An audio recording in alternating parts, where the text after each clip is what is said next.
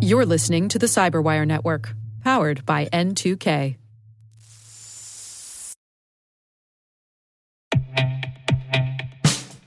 And now, a message from Cyberbit. Mastering cybersecurity is like mastering a sport.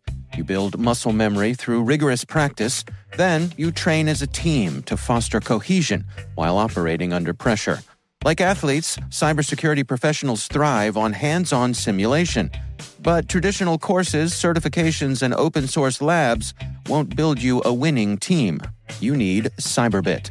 Cyberbit offers a hyper-realistic simulation environment for your SOC, IR, and C-suite to refine your skills, all using the market-leading SIMs, EDRs, firewalls, and WAFs they use every day. Cyberbit is offering Cyberwire listeners a free live-fire exercise. Sign up your team now at cyberbit.com/cyberwire.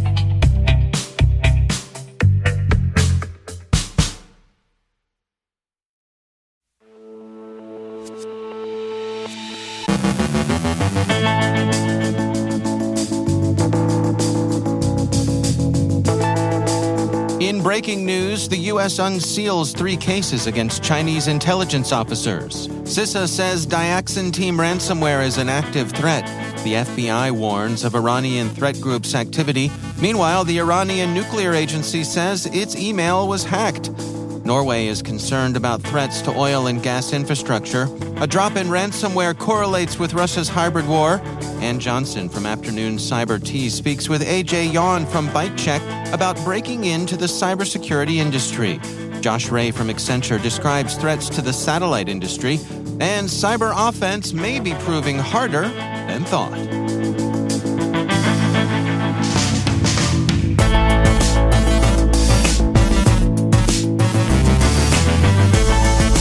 From the Cyberwire studios at Data Tribe, I'm Dave Bittner with your Cyberwire summary for Monday, October 24th, 2022.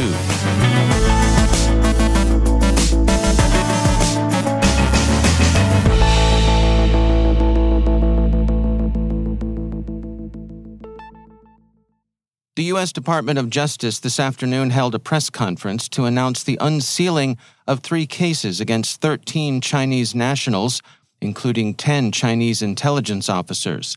Attorney General Merrick Garland outlined the cases. The first involved charges against 2 Chinese intelligence officers who allegedly bribed a U.S. citizen, an insider, to reveal sensitive and non-public information about the U.S. prosecution of a Chinese telecommunications company. In fact, the person they recruited was a double agent and not a genuine asset. The Justice Department declined to name the Chinese company involved in the prosecution. The second case involved the activities of a front Chinese academic organization, a fake think tank, that had allegedly been engaged in both theft of U.S. intellectual property and in the suppression of constitutionally protected free speech regarded as embarrassing to China. 4 individuals were charged in that case. Finally, the third case, in which 7 individuals were indicted, involved China's Operation Fox Hunt, a long-running program of forcibly repatriating Chinese who have emigrated to other countries and who are regarded as a threat to the reputation or security of the People's Republic. Chinese agents are alleged to have hounded victims and their families with physical intimidation, frivolous lawsuits, threats, and other harassment, promising that these would not stop until the victims returned to China. Assistant Attorney General Lisa Monaco said the cases were all prompted by China's unrestrained pursuit of world power, especially world economic power, unconstrained by international norms or respect for other nations' sovereignty.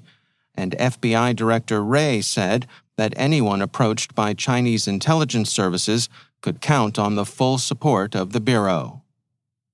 CISA has warned that the Diaxin Team, a criminal ransomware group, is currently active against U.S. organizations.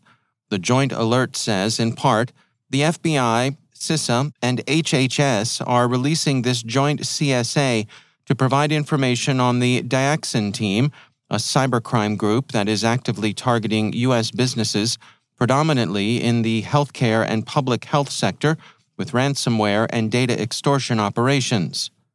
The Diaxin team, which is believed to deploy a leaked version of the familiar Babak ransomware, is thought to gain access to its victims through vulnerable virtual private networks, that is, VPN servers. They exploit either unpatched vulnerabilities in the VPN server, or they use credentials they've obtained through phishing campaigns. So, the episode reteaches two old familiar lessons: keep your systems patched and up to date, and beware of social engineering. The FBI has warned enterprises that Iranian hacker group Eminat Pasargad, a hacker group with ties to the Iranian government that tried to interfere in the 2020 election, is currently active. The Bureau says it is engaged in hack and leak operations of a kind familiar from earlier election cycles. Decipher reports that the FBI says the group uses network intrusions, along with information operations and fake personas that exaggerate and amplify the group's operations. They have also been seen exploiting vulnerability CVE 2021-44228, or Log4Shell, to get into a U.S. organization's server, GovInfo Security reports.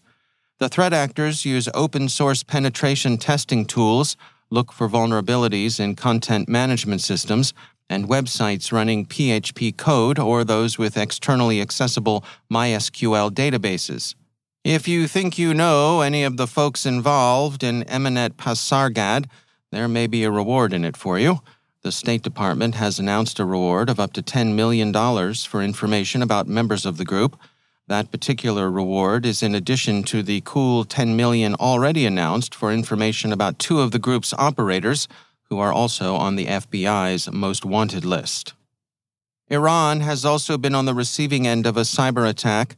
Radio Free Europe Radio Liberty reports that Tehran's Atomic Energy Organization, the country's main nuclear agency, disclosed yesterday through state-run media that one of its email servers had been compromised.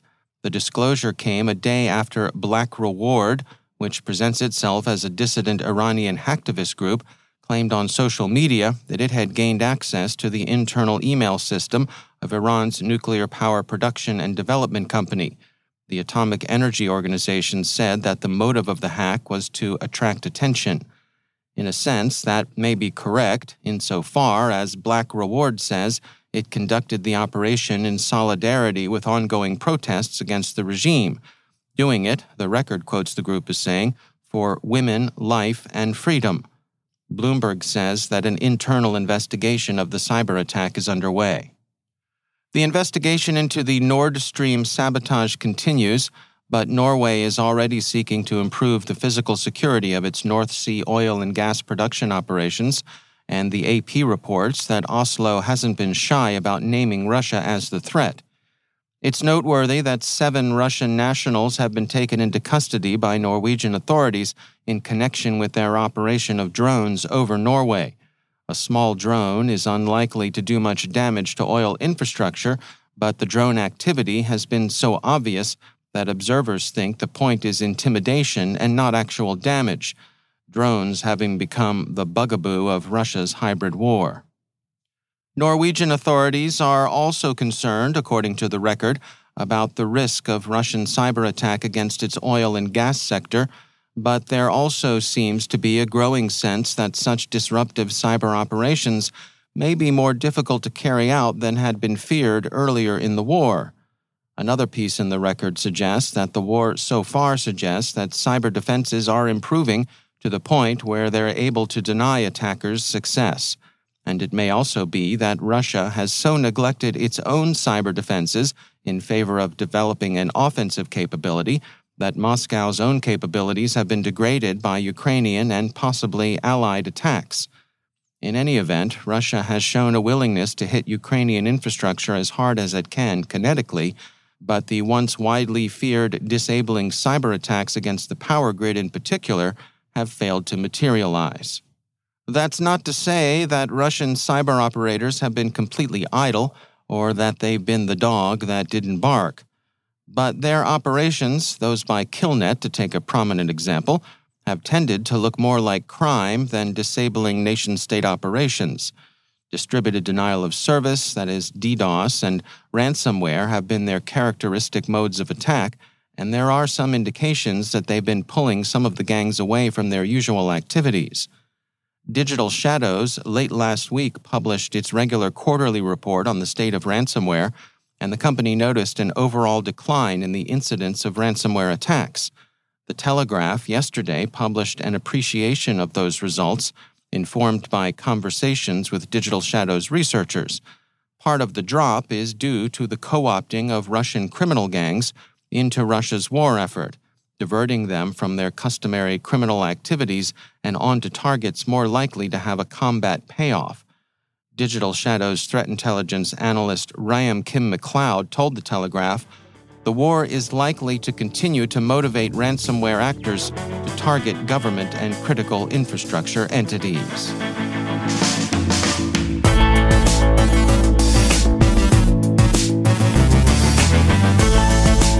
Coming up after the break, Ann Johnson from Afternoon Cyber Tea speaks with AJ Yan from ByteCheck about breaking into the cybersecurity industry.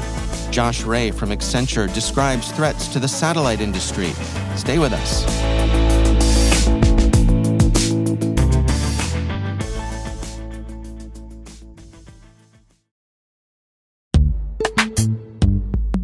Every day, your IAM tech debt grows. Your multi-generational services struggle to work together. Building an identity fabric can fix this. It makes all your identity tooling stronger and allows you to connect any app to any service you want to use, with zero coding, zero maintenance, and zero app downtime. Strata's identity orchestration platform separates the identity logic from your applications, so you can optimize existing IAM tools and manage them in a single control plane. Now, every vendor, standard, and architecture work together. In short, building your identity fabric means you can secure your non-standard apps, keep your complex access policies, retire outdated IDPs, and modernize in record time. So build your fabric with Strata Identity and get rid of tech debt for good. Visit strata.io/cyberwire, share your identity priorities, and receive a pair of AirPods Pro. Offer valid for organizations over 5,000 employees. Connect today at strata.io/cyberwire.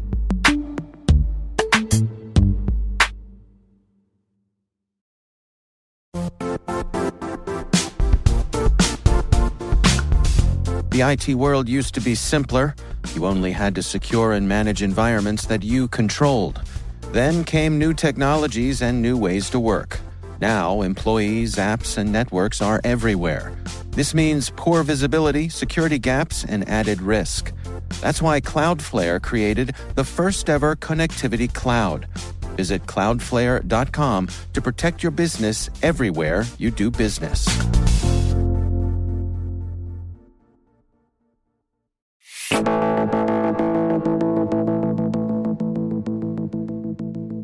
Ann Johnson is host of the Afternoon Cyber Tea podcast right here on the CyberWire Network, and she recently spoke with AJ Yan from ByteCheck about breaking into the cybersecurity industry.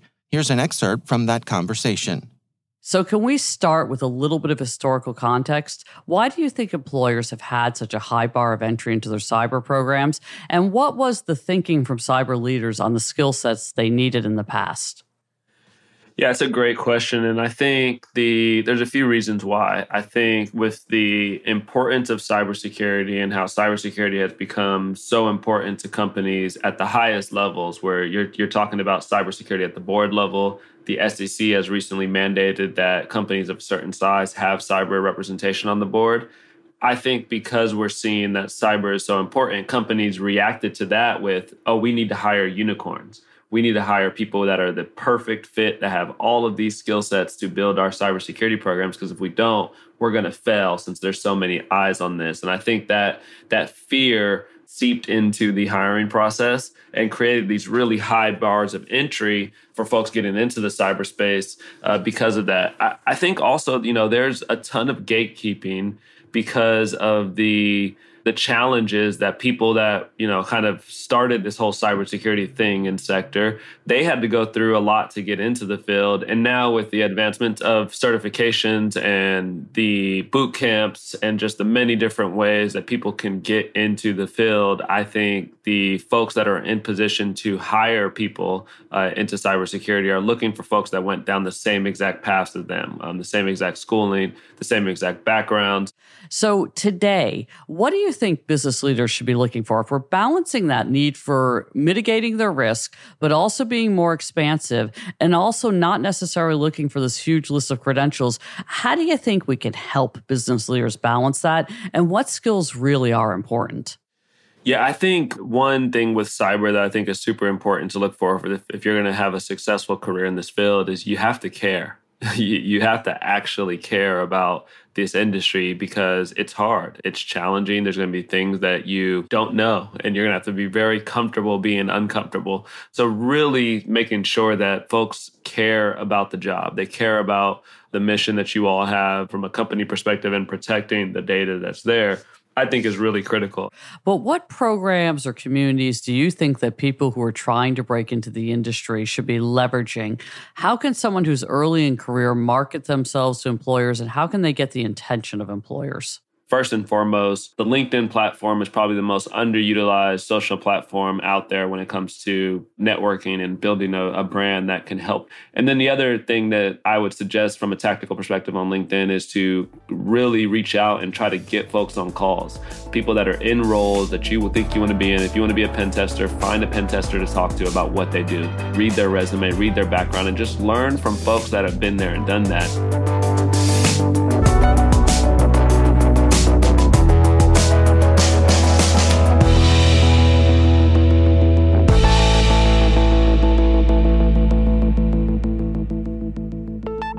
Josh Ray from Accenture is a regular guest here on the Cyberwire, and I recently spoke with him about threats to the satellite industry. Here's my conversation with Josh Ray. What's the business imperative here? Like, why organizations should care kind of about this topic? And I think it has a lot to do with the fact that how this satellite infrastructure can be deployed really with significantly less terrestrial investment to rural or underserved areas across the globe.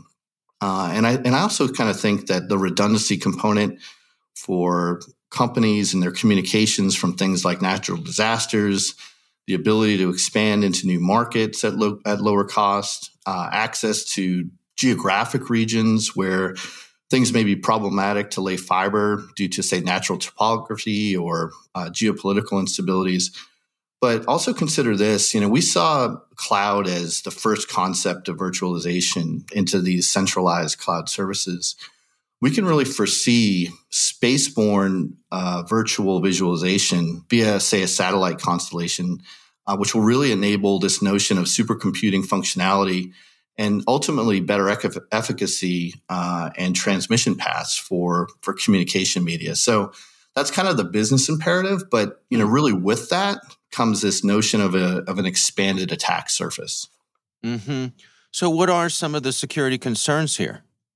Yeah, I was speaking with a colleague of mine, Chris Hudson, and we were kind of working through this. And broadly speaking, I think the threat vectors are things like the kinetic physical attacks, and you saw this with the Russian missile test, I guess Cosmos 1408.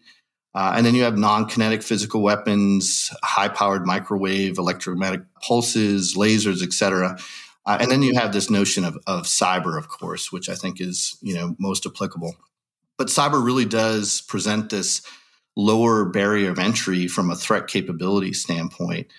And we've seen this rapid proliferation of commercial satellites and the demands for Starlink equipment and Viasat terminals, which has really given way to attacks like we saw during the Russian-Ukrainian conflict against the Viasat terminal.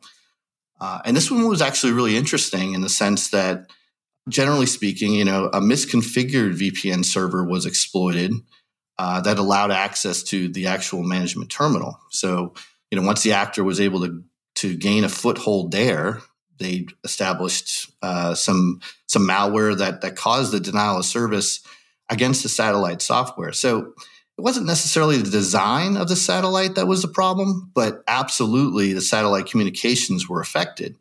And this really illustrates an important point around interoperability and how this is very much a significant issue. Well, let's dig into that. I mean, where do we stand when it comes to those sorts of interoperability standards?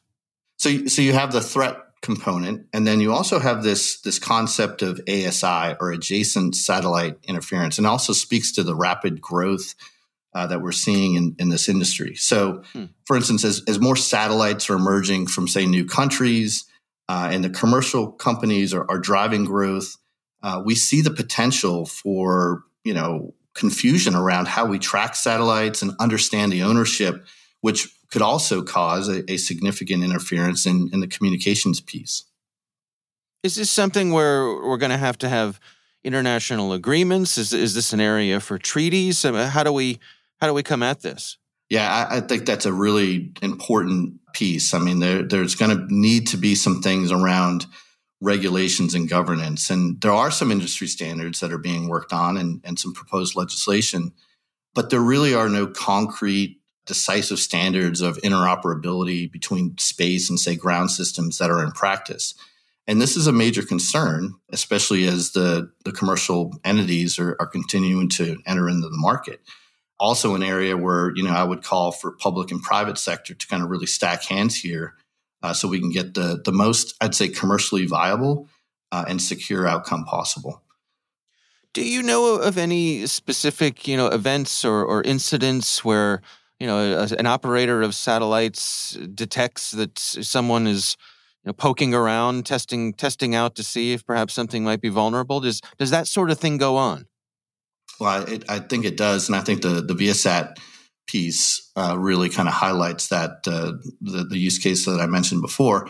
But I think we're really going to start to see this blurred lines between commercial space and military space, right? So governments are already starting to seek guidance to see how they can actually get more remote sensing information from commercial suppliers.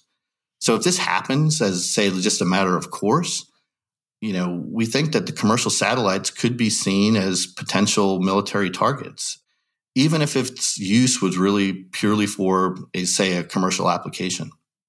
Yeah, what an interesting thing to ponder just from a critical infrastructure point of view. If you have that blurring between civilian use and potential military use, that really makes things fuzzy, doesn't it? It absolutely does. And really, one of the things that we take for granted very badly is this notion of GPS, right? We all leverage that every single day, but it can be manipulated, right? And we're starting to see more smart factories where robotics are being deployed for, say, cost cutting and for safety purpose.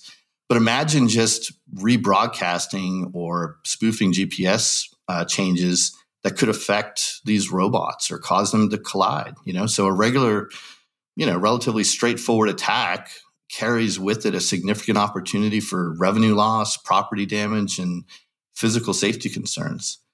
And I think that, really from a cybersecurity perspective, there is a potential risk that, as the application of satellite infrastructure becomes a lot more prolific, it's not treated in the same way that, say, your terrestrial IT infrastructure will be. So what I mean by that is, you think about something like a satellite terminal, which is designed to really purely communicate upstream and downstream to, say, a remote surface. And this is not something where the operators or the developers really have thought that it's going to be, internet enabled or part of that broader ecosystem. So you'll see things probably like, just SSH or FTP hosted devices, which are not, properly secured or patched. And it really makes me think about kind of the early days of OT security and IoT security, where we have to be thinking much more broadly now about not only just the communications mechanisms, but that broader supply chain and that ecosystem as well. Yeah, that's fascinating to consider. All right, well, Josh Ray, thanks for joining us. Thank you, Dave.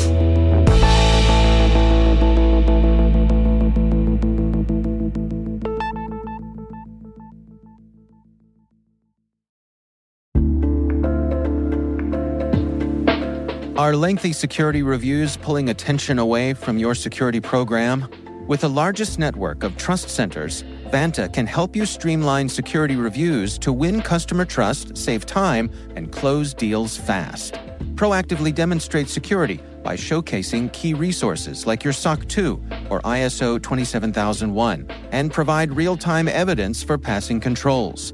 And when a security questionnaire is required, Vanta takes the first pass for you. Visit vanta.com/cyber to take a self-serve tour. That's vanta.com/cyber.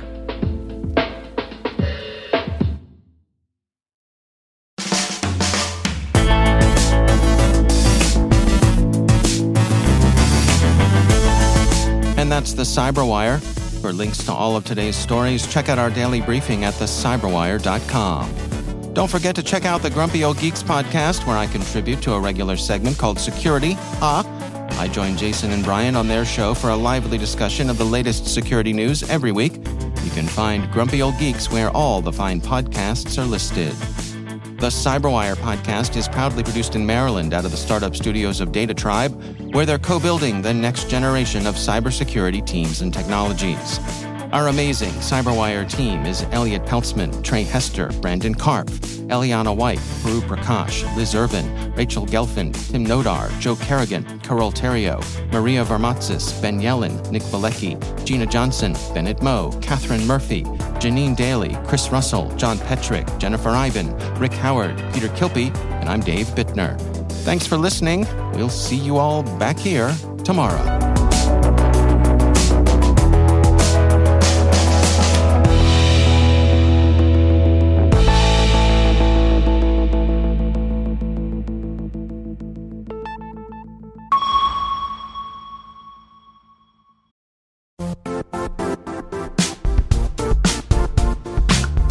And now, a word from our sponsor, Zscaler, the leader in cloud security.